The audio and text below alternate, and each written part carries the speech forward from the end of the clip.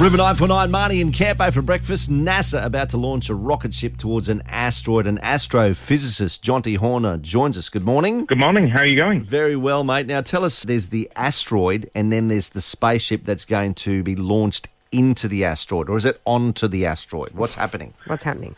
Definitely into it. It's a car crash type event, and I'm actually sat as we talk watching a live feed of the camera view from this spacecraft, which at the minute is really boring because it's a single speck of light in the middle. And it's going to say a single speck of light up until it runs into it, and then the feed will cut off. So it's going to be high drama television. Wow. But basically this is NASA demonstrating that they can play planetary billiards, that they can find an asteroid and deflect it, albeit by a tiny little amount. But hopefully in the long term, that is enough to prove that if we found something coming towards the Earth, we could give it a nudge and make it miss instead of hit. Okay. Right. What if this goes haywire and they actually make it on the trajectory towards Earth? Oh, they've been very careful in what they've picked, and at its closest to us, this thing is still more than 11 million kilometres away. Right. So changing its speed by 0.2 millimetres per second is not going to nudge it by 11 million kilometres and make it fall to Earth. So we're totally safe from that front. Okay.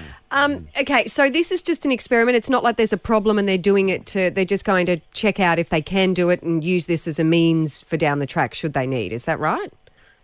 Pretty much. I mean, it's one of those things where you don't want to have to do this for the very first time when it's a real situation. Sure. And this is a step along that journey to make sure that we can do this reliably.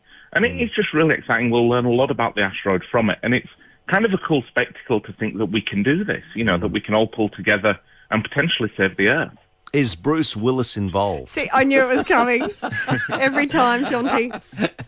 I do wonder whether in some of the coverage afterwards they'll rope him in, because that would be a really kind of savvy media move. But fortunately, he's not riding along kind of rodeo on the back of this spacecraft. Right. He's safely at home, wrapped up in his nice warm clothes. Okay, bugger. They're not going to play the Aerosmith song? I think Possibly. you should. I might just do that now. Yeah, I think you should. All right, Jonty, always a pleasure, mate. And we know that you are the voice of reason where this stuff is concerned, so thank you. And I know you've got some big festivals happening with Space Week and stuff next week, so we'll catch up again soon, hey?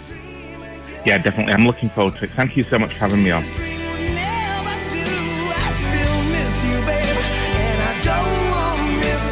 AITC, a deliberate